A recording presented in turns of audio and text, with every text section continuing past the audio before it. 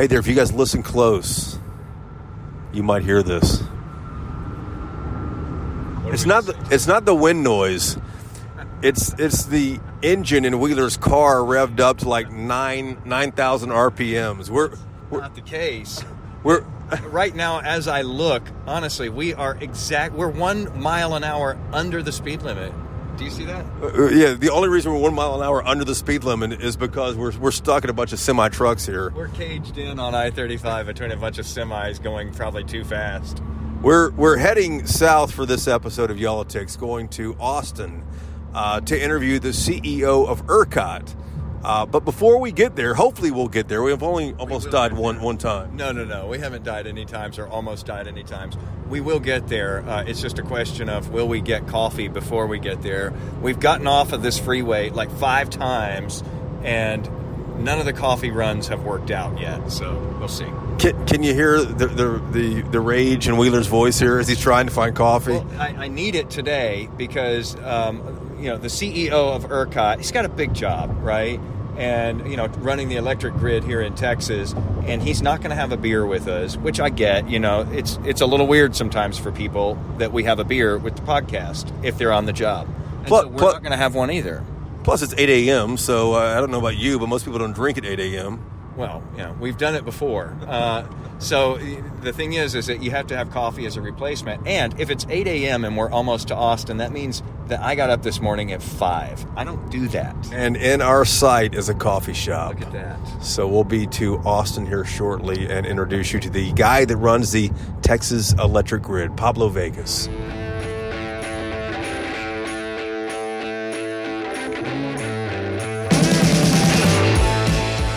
Y'all, this is where Texas politics gets interesting. Here again are 2 guys named Jason, some great guests, and cold Texas beer for another smart conversation on Yolitics, the unofficial political podcast of Texas. Hey, so we finally made it to Austin. Wheeler did not kill us on the way down here, even though we made it in record time, about 90 minutes from Dallas to Austin. We were not moving that fast. Actually, one of the toll roads that we're on, as people know... Has no speed limit, right? It does have a speed limit. See, that's the difference between us right there. That's why I drove. But it has an 80-mile-an-hour speed limit. I think it's the top speed limit in Texas, if I'm not mistaken. That one is. And if anyone would know, Wheeler would know this. So, hey, we are with the President and CEO of ERCOT, Pablo Vegas. Thanks for being here today. We appreciate your time. Yeah, it's great to be here with both of you. And just so folks know ERCOT, there's a lot of new listeners, and we appreciate that, whether you're watching us on YouTube or whether you're downloading this episode. ERCOT operates the Texas electric grid, 26 million customers. You're keeping the lights on for 90% of the state. So thank you for that. But let's get right to it. The summer, as everyone knows, is challenging. I'm sure you've answered this question plenty of times. We had, a dozen conservation alerts? Had 11 conservation calls this summer. Most of them in the back half of the summer. Yeah. The lights didn't go off. The AC kept running, fortunately. I know you guys are really glad about that. Winter, though, begins in 5 or 6 weeks from now. How concerned are you about winter? Well, I can tell you that the minute the summer ended, we started our preparations and planning for the winter, because essentially we go from one peak season to another peak season. In the middle, there's a little bit of typically a lull in the weather. However, during those lulls is when all the power plants that have been running like dogs through the entire summer have to take their maintenance outages. And so even in the shoulder months, there's potential for tight days because of that fact. So we're doing a lot of things to prepare for this winter, and I can tell you, I think the grid is going to be as ready as it's ever been coming into this winter. There's a few things that have changed since last winter, which I think are going to be pretty helpful. One of them is we've got this weatherization program. It started right after Winter Storm Uri. The legislature put in place this requirement to weatherize and for us to inspect power plants and transmission facilities to make sure that they could operate under any weather condition, heat or cold. So that weatherization inspection program begins in December. It's on its second iteration of a program, meaning it's gotten even more stringent with more requirements.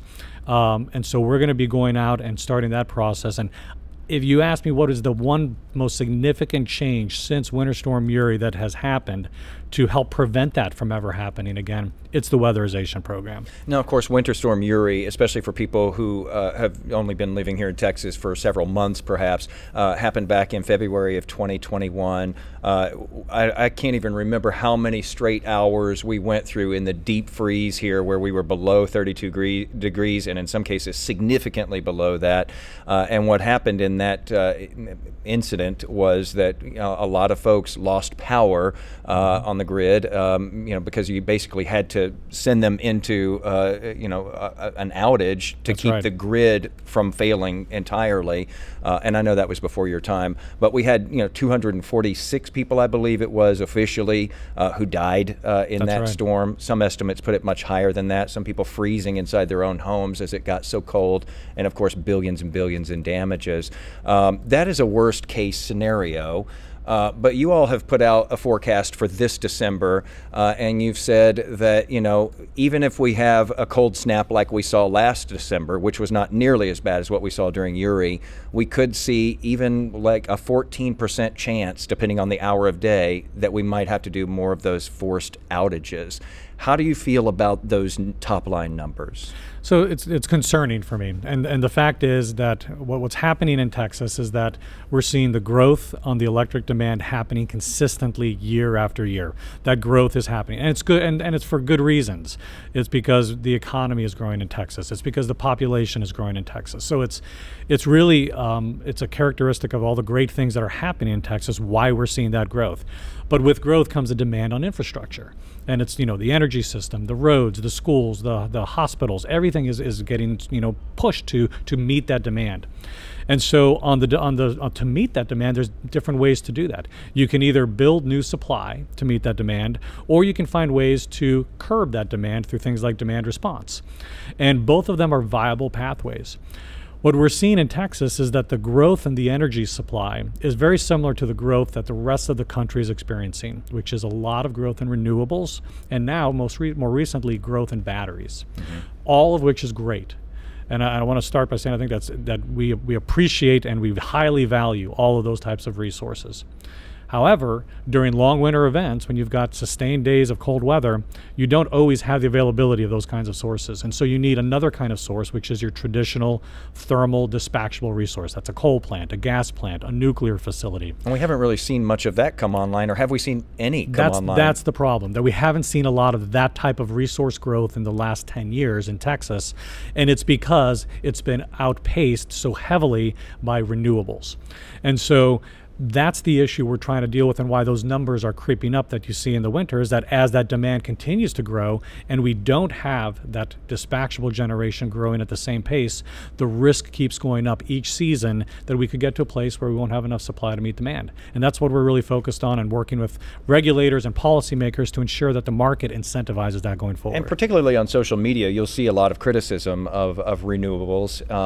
Talk a little bit about, though, we went through this summer, you mentioned we had 11 calls for conservation during the summertime, which, Texas, expects hot summers.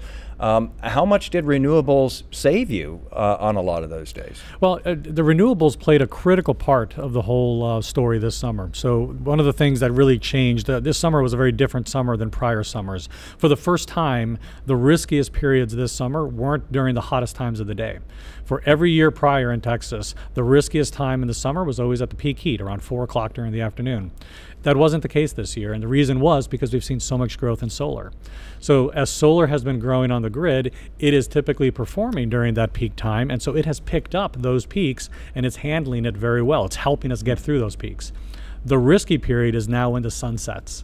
When the sun sets on a very hot stretch of time, like we had throughout the summer, it's still near 100 degrees at 8, 9 o'clock at night. And at those temperatures, ACs are still running, and we have between, anytime on a summer day, 12, 13,000 megawatts of solar. When that disappears and you're still at 100 degrees, it has to get backfilled by something. And that's why those tight periods move to the afternoon. So the renewables were a big part of the story, but I don't want to underscore how important all of the resources were. Batteries played a really important part helping us manage those ramps, and the traditional thermal fleet performed fantastic this summer. They were really available when we needed them too. You mentioned thermal, which is coal and natural gas, and you say dispatchable. These are just terms so our listeners will know what these are. Dispatchable means you can turn on and off. That's right. You can control when you in use the middle them. of the night if you have exactly. With the renewables, we call them intermittent because they basically run when their fuel source is available. For wind, it's when the wind blows. For sun, it's when the sun shines. And Pablo, we all saw in the recent election Proposition 7 that passed overwhelmingly. It essentially creates a fund, $5 billion, I believe, and it says, hey, if you own a power plant and you want to build a brand new natural gas one, we'll give you a low interest loan to do this. I'm curious, number one, do you think that companies will do that? Because as Jason said, there has been a lull in companies building new dispatchable thermal plants. And secondly, how soon would something like that come online? So I'm very hopeful that the passing of Proposition 7 is going to lead to the development of new dispatchable generation. When you think about, what's causing that disparity that you brought up, the issue that we've seen is that the economics in Texas drive what gets built in Texas. The profitability of a power plant potential is what drives what gets built. And right now, the most profitable potential is with solar, wind, and batteries because there are a lot of incentives and subsidies offered for those kinds of resources. They come through the federal government in the form of production tax credits, things like that. So that's kind of put a finger on the scale, helping to drive the growth in those resources, which again, the growth in those resources is not the problem. It's the lack of growth in the balance of the other kinds of resources that's the challenge. So this Proposition 7 creates an incentive, a low interest loan, 3% interest rate for 20 years for somebody who wants to develop a dispatchable generation plant. I'm very hopeful that it will lead to development. It lowers the hurdle to do so. Do you have any indication that any company's going to do it? Has anyone It's a little early. It's a little early right now, and folks have been kind of waiting to see if it passes and how it's going to get kind of administered. Right. So it's so far we haven't seen anything new because of that. But we're talking years away. You don't just pop one of these up overnight. That's right. In order to build a power plant anywhere, you have to get air permits, you got to get water permits, you have to order the materials. You're looking at least 3 years, probably a little bit more than that for most in most cases. Aren't there in fact some incentives built in if someone can actually bring this power online before 2029, is it? There's two tiers actually. There's a date in mid-2026 where you get a higher bonus if you can complete a power plant, and then there's another one in 2029 that's a little bit of a lower tier bonus. But yeah, it has two facets to it. It's the low interest loan and a completion bonus if you can get it done quickly. So that gives an idea of what the runway is for putting one of these things up. It's not building a house, for example. And I was speaking to one industry expert who was saying, okay, well, it does take years. I mean, these things take a while to build. And what he was saying was this December figure where we're looking at, which you said, is a concern that, there could be some forced outages because, of supply and demand. He says every December going forward until you are able to bring on more of those resources, you may see that number go up. Is that It's possible, correct? But we're not going to just stop and wait to see what gets built. There's other things that we're going to be focused on. I mentioned demand side is the other side. So there's two sides of this equation. The reduction of a megawatt is the same effectively on the grid as the addition of a megawatt. So what is a megawatt roughly? So a megawatt will power about 200 homes on average in Texas. That's kind of the average statistic. We peaked this summer at 85,000 megawatts. A little over that was the new summer peak. So it kind of gives you a sense of the scale that we're talking about. And so if you can find a way to incentivize people to reduce usage at those peak times, there should be a real value to people doing that. Today, we pay large industrials who are in programs to reduce their demand at points in time when we are scarce. If we could expand those programs to include residential consumers, small businesses, and have it structured something similarly, I think we could see some real benefit. Is that going to happen? We've seen it in other states, and a lot of people have smart meters where you can do that. That's right. Smart meters, smart thermostats, things that you can actually control within your usage in your house. And so we would need to work with the participants here in the state, the retailers, with the Public Utility Commission, all of them, to design these programs that would essentially do what you're describing. Does the legislature have to create that framework? I don't think it requires a legislative change to enable that. That's something that a regulator should be able to put in place, because we already have programs like that, and it's really around codifying it and putting some better value around it, because today there's not the equivalent value for doing so. Right. We started the episode here with the conservation calls and the summer, how close supply and demand got. how nervous were you? And secondly, how many times did your phone ring from the governor or lieutenant governor saying, "What's going on, Pablo? Is this going to hold or what?"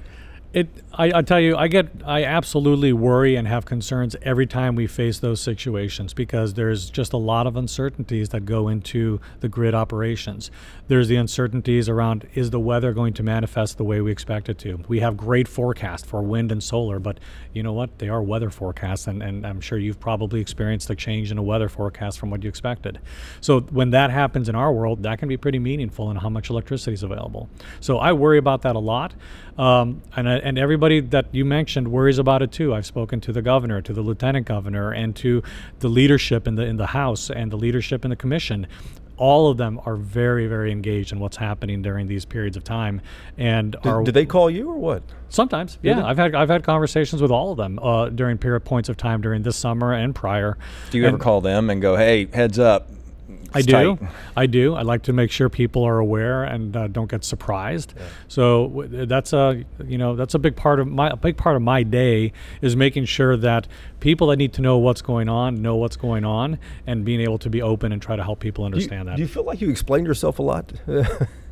I do, but I like to do that because I think it's helpful when people understand what's actually going on. It demystifies it a little bit, and I get that people would be very concerned about the potential for the power go out and not understand why. I want people to understand what's going on and why it's happening and what they can expect. That's, to me, if folks can understand that, it takes that worry level down a little bit, and then hopefully we can work our way through difficult situations. I've spoken to people at utilities who were talking about this summer, and during those conservation calls in particular, and how they will convene meetings in conference rooms, and they're sort of going over action plans just in case of this or that or the other. You mentioned wind and solar and the forecasting with that. How much are you also keeping the other eye on these thermal generation plants? As you said, a lot of them being put into overdrive. A lot of these are old plants. There haven't been new ones built in quite a while. How much are you looking at that? Because all it takes is one of those to go down when you're that tight, and there you are. You're in the red territory. Yeah, I mean, to give you some perspective, about 30 to 40% of the thermal generation fleet is over 30 years old. Nearly 30% over 40 years old. So it's an aging fleet, and it's being worked hard. So it is something that is a concern. In addition to these other phone calls, I'm regularly on the phone with the operators of these power plant businesses, and we're talking specifics. What's your thought on this plant that I saw it went down, yesterday evening for this type of a leak? Do you think it can come back by 6 o'clock tomorrow? Those kinds of discussions are happening on a regular basis. You're in the weeds. Yeah, we're absolutely in the weeds, because the difference of one power plant being running or not running can make a difference when it's a really tight day. People don't realize that the power plants are like your car or like your AC at home. They have to, the motor has to stop working for a little bit to rest and reset, so you don't blow a gasket out or something. Well, think about it. Thousands and thousands of moving parts that are 40, 50 years old in many cases. They're going to break. Yeah. And you need to be able to take time, fix them, and keep them running. Going back to this proposition that passed, which will set aside money now to incentivize the thermal plants, new thermal plants coming online.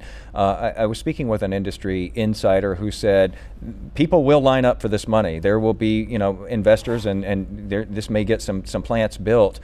They also, though, said that if someone gets in line and they're too late to get one of those, that they are less likely then to want to develop, because now they can't compete against the great deal that company A got by getting in and getting these incentives, and they might be less willing to invest. Is that a concern? I think it's a fair concern. When you're dealing with a competitive market, any little advantage or disadvantage can play a factor whether somebody's going to make an investment. And that's, I think, one of the concerns that we are always looking at. Whenever we make a change in the market design, there are ripple effects of that are downstream. And we're always trying to think through what are all the potential implications of a change here or a tweak here, because we are changing the market structure often. 2 years ago, after Winter Storm Uri, we started operating ERCOT with a more conservative posture around when we would bring power plants online in case things could get tight. That has an effect on the market, because when a power plant's online, it has the potential to suppress the real-time price potentially. And so things like that, even though you look at it and go, well, that makes sense. It's a reliability, improve the reliability. But if it has a little bit of a downward pressure on the economics, that could have an impact. When I was talking to that expert, though, I said, do you think that people are going to line up for this money? And they're like, oh, yeah, this will be used. It will, lead to more plants being developed. And in fact, this legislature, they're going to have to come back in 2 years and add more money to it. And maybe 2 years later, again and again.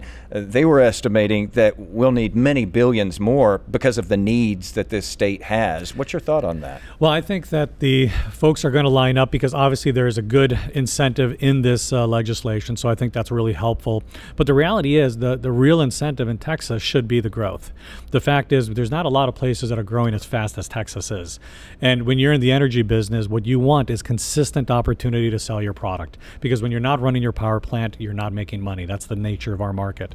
So I think the growth that we're seeing is going to continue to create that demand profile. And if we can make some changes over the coming years that will help to balance some of that imbalance in the economics and the incentives between renewables and dispatchable generators, I don't think you're going to need as much help with kind of an incentive fund in order for folks to do what they've done over time. Let me ask you again about something Jason said earlier. That's winter coming, and I think he asked about the 3,000 additional megawatts of reserve that ERCOT was looking for to make sure that our chances of controlled outages is minimal, if at all. Last month, that announcement was made, hey, we need an extra 3,000 megawatts to get in the right spot there. Did I understand that the solution is to fire up some old coal-fired power plants if needed? Well, is that the case? It was actually, so what we put forward was, and what we're doing with this is because of that elevated risk that you mentioned, we want to do everything we can to try to minimize that. And so this is really like an insurance product. We want to say buy a little of insurance, but get some extra capacity available just in case we've got a winter storm Elliott type of storm, which was what we went through last winter. And that was a pretty strong storm. It got pretty cold, if you all recall. Yeah. And so we wanted to get an insurance product to say, let's help us manage through some of those difficult types of events if they show up. We said all of the plants that had recently retired, mothballed, said they weren't going to operate for the winter. We sent a note out to them and said, hey, you all would be eligible if you could come back and operate. We don't expect a lot of them to be able to do so. In reality, it's probably less likely that any of them will actually be able to do so, because once a plant gets into a shutdown mode, it's really hard to turn that around and bring it back up and run safely and reliably. So is the 3,000 megawatts there then going into the winter? The other side of what we asked for in that RFP was for demand response, new demand response. So if retailers and companies that do that kind of aggregated demand response program, if they can bring to the table new demand response that they can demonstrate would be incremental. What demand response is. Demand response is when there is a call to reduce energy, somebody actually can show that they can reduce energy. It could be as simple as a retailer in a city having a bunch of controllable thermostats that people sign up for and get paid in order to allow the company to turn that thermostat up or down in order to manage energy at a peak time for an hour or two or three. And so if we can get 3,000 megawatts of demand response, that would also qualify. Do you have it yet then? Do you have the 3,000 We're actually getting all of the bids from that RFP on the Friday of this week. And so we'll see what actually comes in. Well, do you think you'll be there? I mean, winter's still coming either way, right? Winter's coming either way, and we said we would consider buying up to 3,000. So that was the limit that we put. We'll see. That's a lot. That's a lot of new demand response to show up and to define in such a short period of time. So we're hopeful we get as much as we can, but we probably won't see a full 3,000. If you have to buy it, who pays for that insurance policy? I guess the ratepayers pay for it. You and I would pay for it. That's right. How much more is it going to cost me this winter to get that extra 3,000 megawatts on standby in case we need it? So good question, and you're right. All of the load, which is the consumers, the users of energy, they pay for virtually everything in the market. Everything that has a cost eventually flows down to consumers. We don't know yet what it's going to cost, so we haven't set a budget. We purposefully didn't say this is the most we would pay, because when you do that, you typically find all the offers are right at that maximum level. So we thought, let's see what's out there. And because we expected it to be demand response, which is somewhat newer in terms of a way of doing this, there may be some creative pricing and offers out there that we didn't want to prejudice. So we'll see as it comes in. We're going to let everybody know what the offers were and how much we think how much it will cost.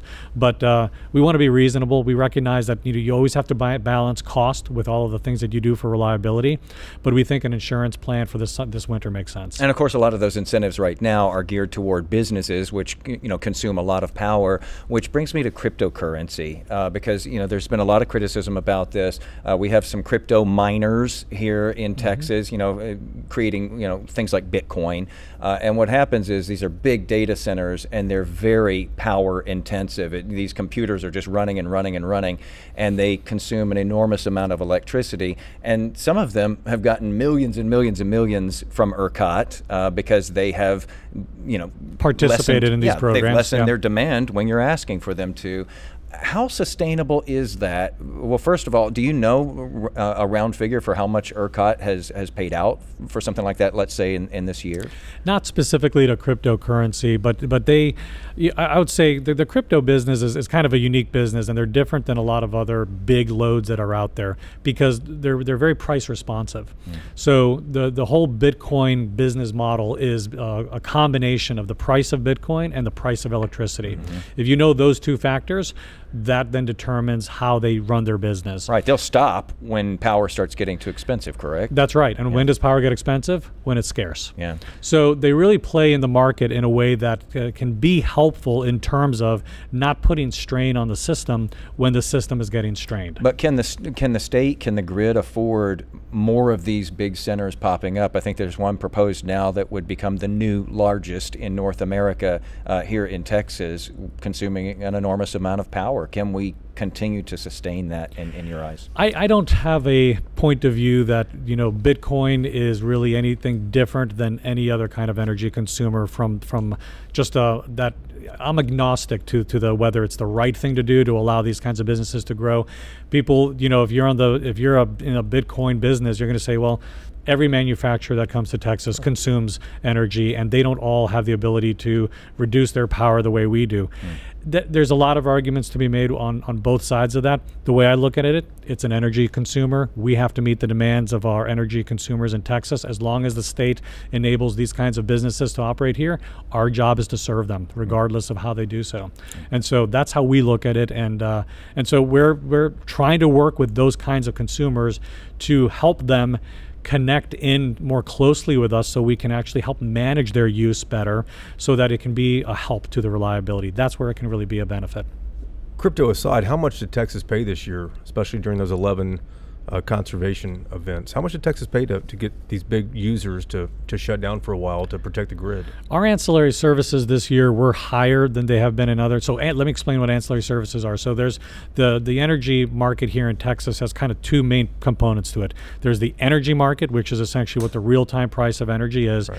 Most consumers don't pay that. Most consumers have a relationship with a utility company, a retailer that they buy their energy from, and they typically have a fixed rate that they pay for that, regardless of how hot or cold it is outside or what the wholesale price is. So the wholesale price of energy is not typically paid for by most consumers. Then you've got an ancillary services market, which is essentially the energy that we hold on the side to make sure that the grid stays reliable.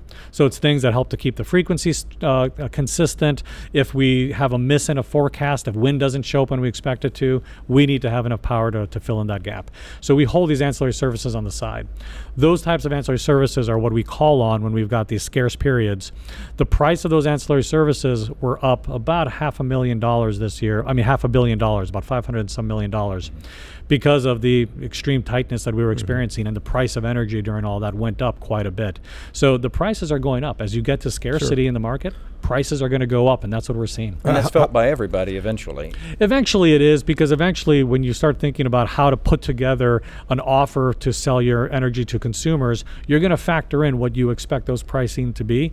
And so eventually over time, we're going to see prices potentially go up, bit by bit until we start to see some more supply. I was going to say that. We hear from consumers, residential consumers who say it just goes up and up and up. Does that continue in your mind as we go forward, at least until, a lot of new generations comes online? It's really a straight supply-demand question, and everything is becoming more electric-oriented. So people are converting their gas heaters into air-sourced heat pumps, and people are electrifying their cars, and there's just a lot more electrification happening. That's just on the residential side. On the industrial side, it's happening even faster. So the more consumption, the more demand. Until we keep up with the supply, we're going to see pricing reflect that. You mentioned the ancillary services are up, $500 million this year? Incremental this summer. What's the total check that you guys wrote this year? A little over. I looked in the summer. I have the summer facts, and the summer data was a little over $1 billion for the summer on the ancillary services. But to give you perspective, on a typical energy cost year for ERCOT, the wholesale value of energy would be anywhere between $20 and $30 billion. Gotcha. I'm curious about, as it gets colder outside, what you think about energy efficiency, because I'm sure there are plenty of houses. My house is 100 years old, and there are plenty of houses that may not be as old, but it might leak air or leak heat and not be able to stay as warm, have to use more electricity. Is there anything Texas lawmakers should do, create any type of incentive to get people to be more energy efficient? Energy efficiency is a great opportunity to help manage this issue we're talking about. But they need to be incentivized, don't they? They do, and there are incentives. There's good incentive programs that are actually run today. They're actually administered through the Public Utility Commission, and they actually go through your transmission and distribution companies. Mm-hmm. So the companies like Oncor, CenterPoint, AEP, Texas New Mexico Power, those companies administer these kinds of programs and offer incentives and rebates to make your house more efficient, so that you would upgrade windows, upgrade insulation, upgrade an older heater or air conditioning system to one that's more efficient. And so that can have a big impact, and that's something that, should we do more of? I think we should. ERCOT is in the middle of a study right now with Texas A&M University, where we're evaluating the potential in the state of Texas across the board for incremental energy efficiency investments and demand response, the reduction of demand during scarce periods. And what we're trying to do is figure out what's the potential. What's the potential in Texas that we could influence the amount of energy used with those two things? How long before we know? We'll get the feedback on that study in December. We're going to bring that over to the Public Utility Commission and walk through the results, and then start looking at where should we be growing programs, where should we be creating programs. Since we're talking about weatherization, let's talk about gas, the gas pipelines, because some of those froze, as you know, and it led to the problems that we saw with Uri back in 2021. There's been criticism that not enough has been done to winterize that infrastructure. Has enough been done there? I know that there's a lot of focus on the Railroad Commission, which is the regulator for the gas industry here in Texas. They have a significant focus, and I've heard updates that have said that thousands and thousands of wellheads and points have been inspected and weatherized since last winter. So I believe that they are focused on it. I know it's important to them to be able to serve their customers. We don't have any role in that oversight. But personally, ERCOT you. doesn't, but it affects us deeply, because obviously they're the fuel to the thermal dispatchable fleet that operates in ERCOT. And so we have a close partnership, and we work closely with them. We've got an organization where we meet regularly to make sure that everybody's working on their respective parts to make sure the grid always stays reliable. One other question about Uri, and I hate to keep going back Just to it. Just one? I have one too. Okay. My last question about Uri, we keep going back to it though, because it was just such a seminal moment in this state's history. I know that you all do the modeling for this December based upon Winter Storm Elliott, which was last December, which wasn't nearly as severe as Uri was. Have you run the numbers as to what kind of risk we're looking at for forced outages if we had another Uri event? Yeah, we run models that reflect the most extreme weather that we've seen in history, and all the way down to your regular everyday. And what does that look like? It looks worse. It looks a lot worse. Obviously, like 3 times as much. I've heard that from insiders that it could be 3 times as much of a risk. It could potentially, but you have to remember the likelihood and probabilities that that was a 1 in I don't know how many 100-year type storm. Are we going to see it again next year? None of us can predict that, but we try to be ready for everything, and we try to do everything that's in our available toolbox to try to manage that risk. Is that the thing that keeps you up at night? It is, but what I really focus more on is what's in our control. Mm-hmm. I can't control the weather, but what I can control is how effectively we administer the programs that are available to us. Mm-hmm. That's what I try to focus on, and make sure that we're doing the right thing every day through the execution of that work. Pablo, I was reading after Winter Storm Uri, there were a lot of recommendations, obviously, as we covered. We all know about those. Cold weather preps for natural gas companies, though, are only 20% complete. I know you're not in charge of natural gas companies, but do you ever get on the line like, come on, guys, let's get this done, because we are winterizing power generation and transmission, but none of that stuff matters if you can't get natural gas to half of our power generation in the state, right? Yeah, I think it has to be a focus for the industry. I know that they're prioritizing in terms of the most critical parts of their infrastructure to ensure that they can continue to meet the needs of the gas, the gas electric supply, as well as the home heating that is critical, obviously, for their business too.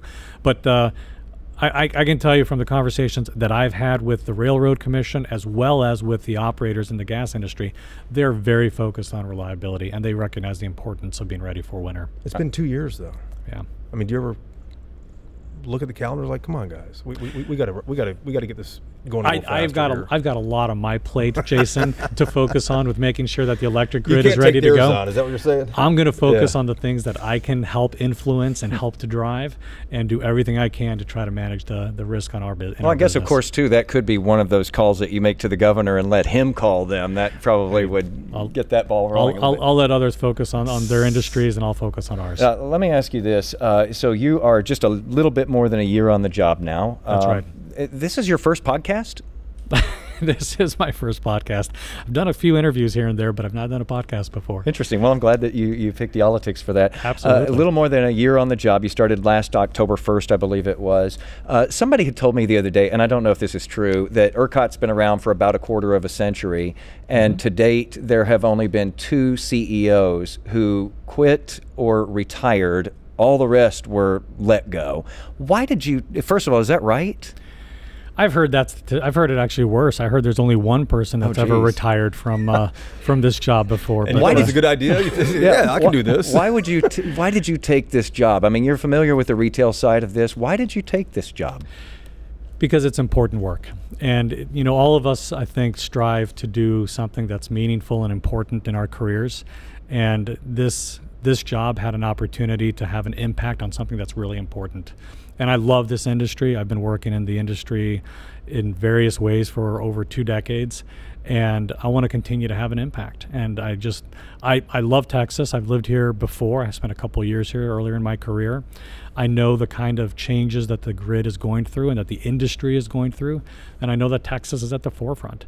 So if you get an opportunity to be at the forefront of an industry that's changing rapidly and to do something that's important, it was a great opportunity. Do you ever worry, though, about being scapegoated down the road and being added to that pile that came before you? I've got enough worries. I don't need to worry about that. No, I worry on what I can do every day, what our team can do every day to help drive and advance, the mission, the vision, the values of this organization. And I know we're making progress. And I hope that the more we can talk about what we're doing, like with you and others, that folks will kind of understand, this is what ERCOT's about, and ERCOT's here, to help us and work with us. And that team you're talking about has gotten bigger too, and it's going to get even bigger. Yeah, as the grid has gotten more complicated, I'm focused on making sure we have all the resources that we need to help manage all that complexity. It takes people.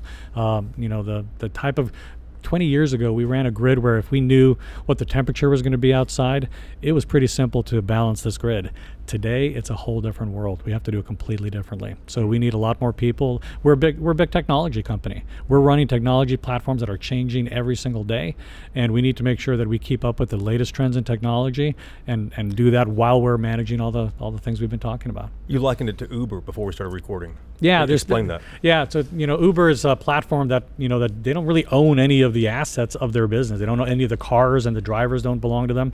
They don't work for them. However, what they do is they have a platform that matches supply and demand, and that's what ERCOT does. We try to match supply and demand, and pricing changes if supply that falls behind, and it's actually a similar kind of a business model. Speaking of supply and demand, I know we're running into the red territory here ourselves, taking your time. What else you got going on today? So we've got market participants in here talking about electric and gas coordination and making sure that the industries are always aligned and working together and making sure we understand what each other's do. I'm going to go talk this afternoon to a group of steel mill executives that are in town having an annual conference. Talk about what's going on with the grid, what's going on with their business. I try to understand how our consumers use our product, what we can do to help them, and help them understand kind of what's going on in our world. Last thing here, we'll let you go. Quick lightning round. Do you have solar panels in your house? I do not. Do you have a generator at your house? I do not. What is the are neighbors glad they live next to you because they know their lights won't be going off if things get bad? You know, I haven't spent a whole lot of time getting to know the neighbors yet, so I'm not sure. Huh? I'm not sure if they would know one way or the other. And then the last thing I was curious about, we saw record demand this year, 85,000 megawatts. What is the future like 10 years out in your modeling? Any idea? Yeah, we're seeing growth of 3, 4, 5% every year, baseline growth. That is 3, 4, 5 times the national average over the last 20 years. So 2030, what are we looking at megawatt wise? Any idea? Oh, it's easily could be upwards of 100,000 megawatts or above, and I have confidence that this market is going to respond. We're going to see the resources built to serve it, and we're going to be creative in how we do that with technology and with innovation. Yeah, you're going to have to be because Absolutely. Again, it takes these plants so long. It's almost a race, and it sounds like it's almost built to be a losing race. You've got to somehow amp this up. Necessity is the mother of invention, and that has never been truer than in a market like this. We need to find ways to meet this growing demand because the demand is going to come, and we're going to find ways to do so. Pablo, thank you for the time. We appreciate it. Absolutely. It's nice meeting both of you. Enjoyed my first podcast. Yeah, thank you for making us your first. Yeah, absolutely. Click subscribe and get Y'all-itics every week. Y'all-itics, the unofficial political podcast of Texas.